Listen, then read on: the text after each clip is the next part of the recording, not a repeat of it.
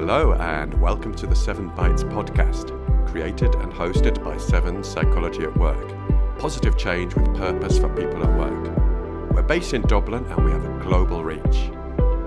In this podcast you'll get to meet some of our expert team, hear about their specialisms and top tips, and also hear about our views on the current issues our clients are facing at work. I'm Ross, a business psychologist, and I love being part of the 7 family. I'm Kevin. I've been lucky enough to have been with the 7 team since 2014.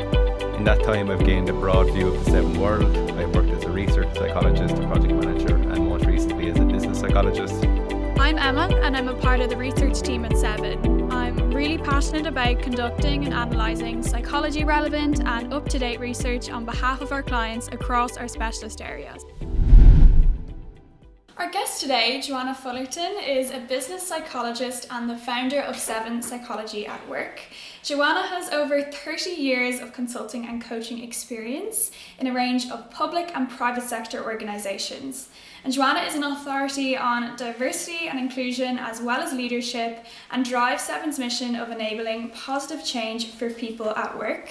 So welcome Johanna, thank you so much for taking the time to join us today. I'd love if you could start by introducing yourself to the listeners and telling us where the 7 story began.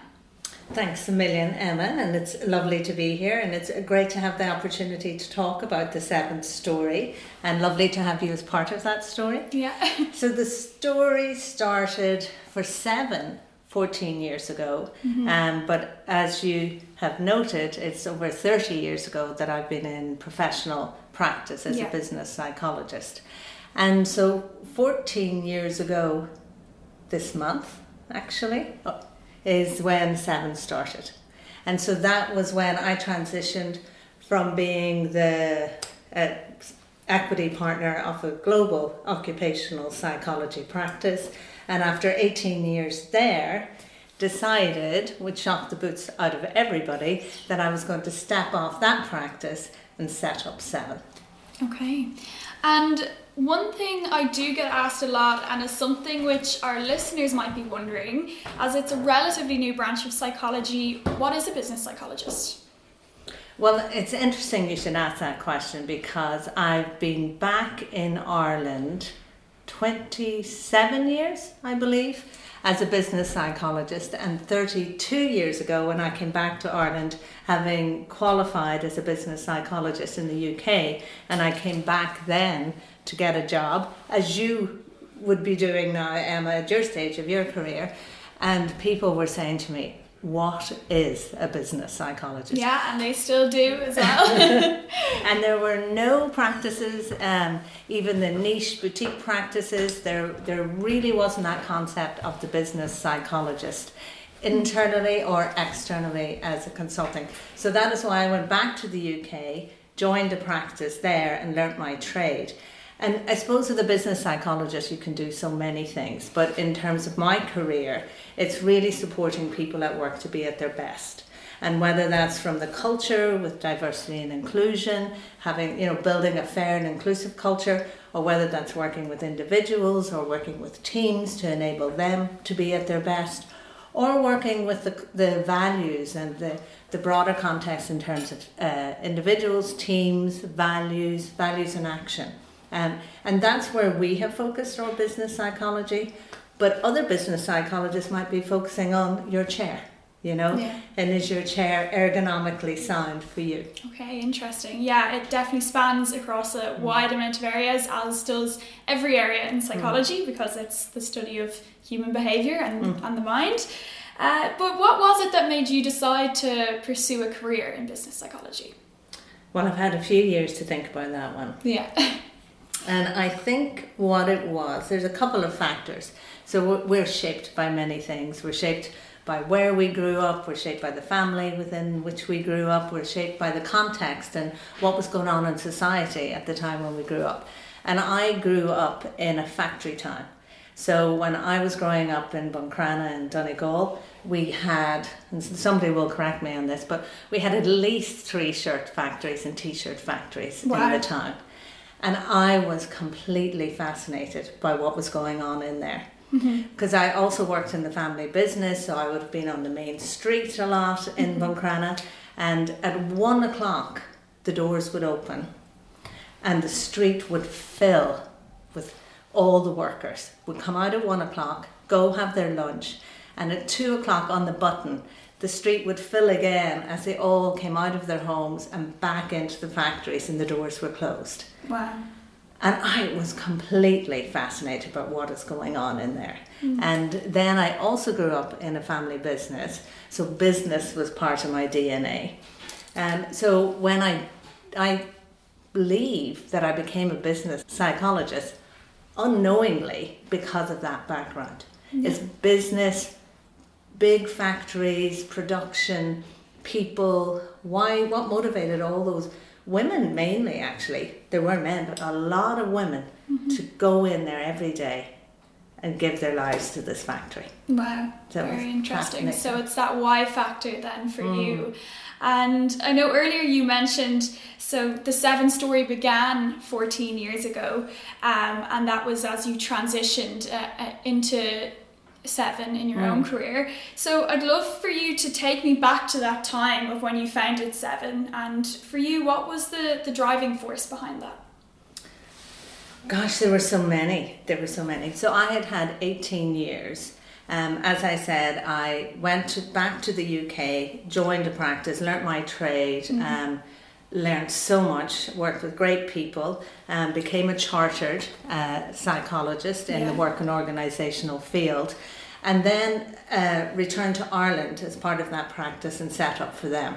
So the first 18 years of my career was learning my trade, and becoming a professional business psychologist, but I was also part of a partnership that was quite entrepreneurial.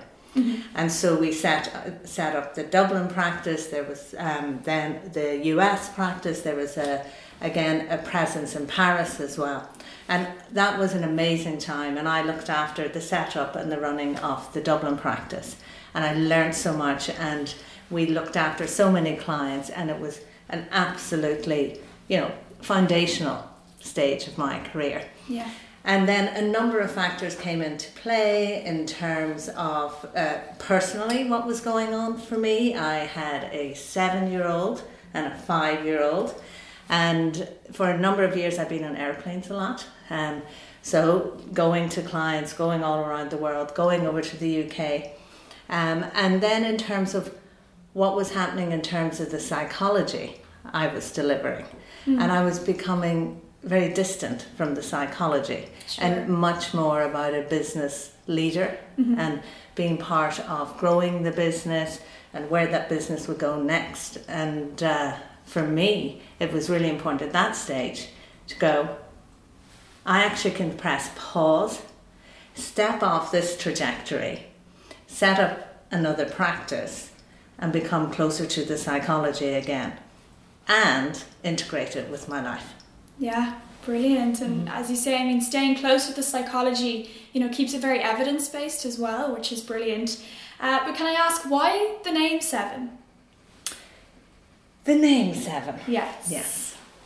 At that time, so as I said, and I'm probably moving around, but I joined psychology practice in the early 90s, and then I came back to Ireland very early in my career to set up a practice here. And then after 18 years in that practice, I decided to step off. And at a number of moments in my career, those two being 2 of them, people would say to me, "What are you doing? That's crazy. This is not the right time to do it. You shouldn't do that, and I'm not sure it's the best career decision or life decision." And when I had decided to step off my previous practice, in that moment before 7 was born, I got the same response. People were saying, "We're on the cusp of a global recession. You've invested 18 years in that brand and that, in that practice. Why not? It's not right." And then it made me reflect that every 7 years I did something very dramatic in terms of a shift. Yeah. There wasn't a small change. I changed a lot and learnt a lot every year. But it was a shift that from the outside in didn't make sense to other people. But from the inside out, for me, from a values base, it really made sense. And it was hard. And it wasn't an easy decision to make. But always with hindsight, they were the right decisions. Wow. So when I had made that connection, then in terms of naming Seven, I was actually out to dinner with my sister-in-law, who was a brand design agency, and her husband. And they said, and what are you going to call this new practice? And out of nowhere, I said 7. Because I realised that in my 7 cycles, I had taken a positive change with purpose. Now, positive change might sound easy. Sure. This change isn't easy, but I had made a shift and it was positive. And I thought, well, isn't that what 7 is about? The company is about. It's about enabling positive change with purpose for people in work. And so 7 was born in terms of the name 7 that evening over dinner. Wow. And you mentioned the almost motto of 7 is to enable the positive change, and how you managed to do that for yourself in that moment as well. It was funny, it made me think of nearly a compass, an internal compass that you had directing you to this new avenue. So what would you say you're most proud of in terms of 7? I think that I'm proud of 7, full stop. You know, I'm proud of the creation of 7, the team that's in 7, the wonderful people that we work with, and in terms of we work with within 7, and then the wonderful clients and people that we have the privilege of working with, who are the clients of 7. I think I can't pick out a moment other than we should be proud of ourselves. So we've talked a lot about 7. But I was just wondering, I'm finishing my undergrad now in psychology, and with psychology itself, there's so many avenues I can take, and the general consensus within my peers is that feeling of being overwhelmed or the uncertainty of it all. So as someone who's in that early career stage as a psychologist, what advice would you give to me? You see, and I famously asked this of my father, who was my first ever boss and leader. And I always remember him saying to me, now, who would I be to tell you how to live your life? And I remember at the time really wanting his pearls of wisdom. Sure. But in reflection, thinking, what an insightful answer. And so as you ask me that, it just reminds me of him saying that to me. So the best advice I can say is to stay curious and open and insightful, and to trust your own values and let them guide you. And in terms of what brings you joy and what brings you passion, do that. Interesting. And as you've heard from my story, I didn't always follow the outside in advice. No. Yeah. Interesting. I like that. And you mentioned about what brings you joy and passion, and to go with that. I'm just interested in finding out what brings you joy and passion within 7. Is there any particular projects that you really love working on, or is there a dream type of project that you have? Oh wow, that's a great question. I really love enabling our clients, be they an individual, be they a team, be it a department, be it a whole organizational element. I love just creating the space for them to be their best, whatever that means. And then there are moments when I feel with our clients we're in real partnership, we're in real collaboration, and we're challenging each other in a positive way to be at our best for each other. And they're the moments. And I remember actually that first feeling of this was in my first ever leadership development program, where I wasn't the designer or the administrator or the coordinator of the program, but I was actually a coach on the program. And I remember we had the CEO in at the beginning to launch the program, then we had something like a 4-day experiential event, and we each were partnered with a number of leaders and we were coaching them through it. And one of the leaders that I was coaching confided and shared how difficult they found it to speak up in front of hierarchy. And at the final day of the leadership development program, the CEO came back in to close the event. And this leader asked a question. Wow. And I could have flown home that night. I was like, this is amazing work. To have been part of the team and the program that created the space for this leader to be vulnerable and to speak about, what they felt was holding them back, and then to feel equipped to actually take that one step forward, in a form that they found quite threatening. Yeah. To me, that's what it's about. Now, that was one individual leader. Sometimes it's a team.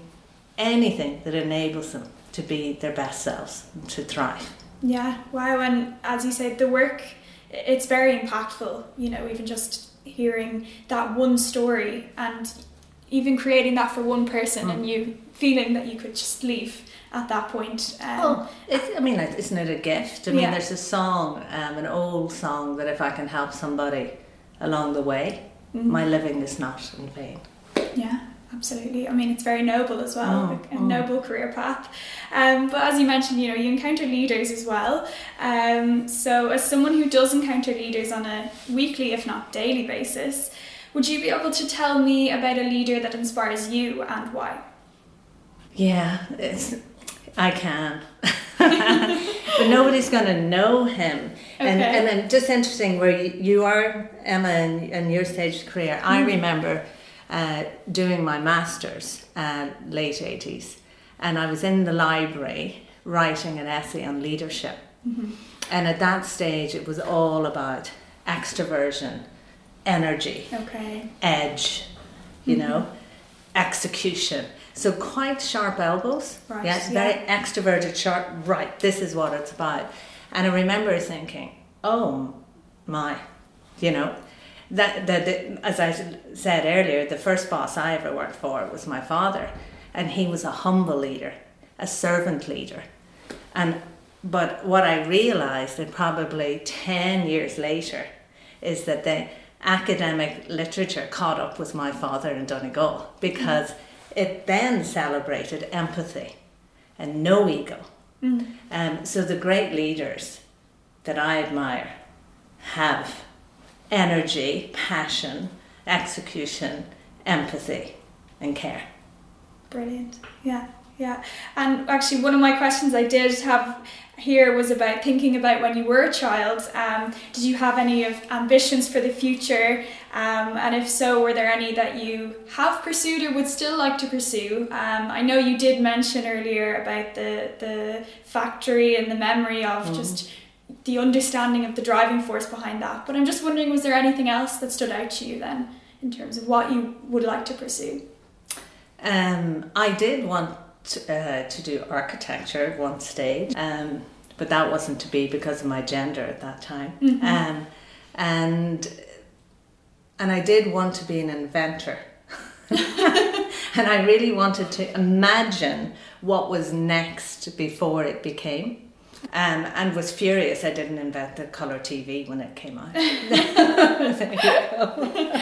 Yeah, interesting that you say that though, because in a sense you have, you're one of the, the drivers of change in Ireland. Still, business psychology, it's still quite recent. So it's interesting that you say you'd like to invent something. I wonder, have you done that already? I'm interested to know about your own career journey as well. So what have been some of the peak moments and the times of challenge in your career, and what did you learn from them? The peak moments where I would imagine, now that I'm thinking out loud, Emma, the peak moments were the moments after the big scary change. That is that daring to change and realizing that what you're doing doesn't have a roadmap, and from the outside in, people don't think it's the right time or the right thing to do.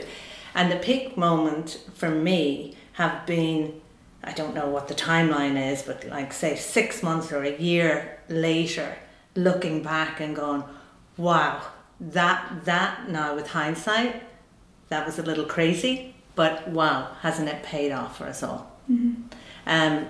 And it's those moments of hindsight when you kind of take stock and go, what was this about? And it's those moments where the reflection for 7 is when we made decisions, either in the setup of 7 or after that, we made decisions that were so strongly aligned to our values and what we cared deeply about. And sometimes commercially people thought, oh, is that the right decision? And you might be in the moment of that and it doesn't feel like a peak moment. But afterwards you go, yeah, actually that was the right decision. Yeah, and I suppose it's that aligning to what your inner values and what your true self wants. Yeah. So lastly, to make the most of the fact we do have you here today, I'm wondering if you could give some advice to our listeners.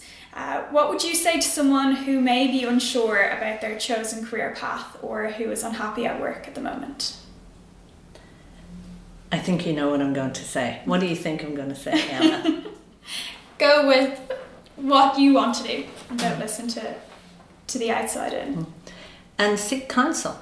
Seek counsel. Have somebody who will sit with you that can be with you to be curious and compassionate and galvanizing and challenging, to create the space for you to stop and to take stock. I often say in the work that we do is that with a lot of our clients and ourselves, but we're running on our hamster wheels.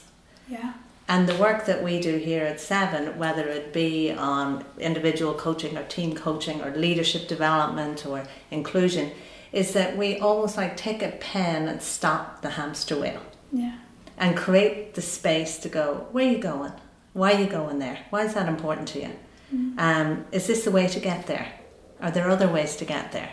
What are the things that you might consider that are different? And so that people then through that space can then decide, actually this is where I want to go, or this is absolutely where I want to go, but I'm running on the wrong hamster wheel to get there. Yeah. And so that's my advice, is create the space, create those trusted people around you to have those conversations when they matter, because it's very easy for us to say that our purpose is to enable positive change for people at work. Yeah.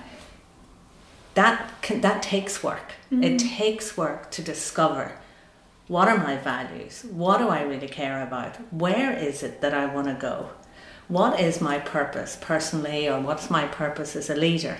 That takes space and work so that we can more mindfully go forward. So thank you so much for your time, Johanna. I'll put any other details that we have about you in our show notes for the episode. If anyone does want to find out a bit more about Johanna and her work. But otherwise, have a lovely evening, everyone.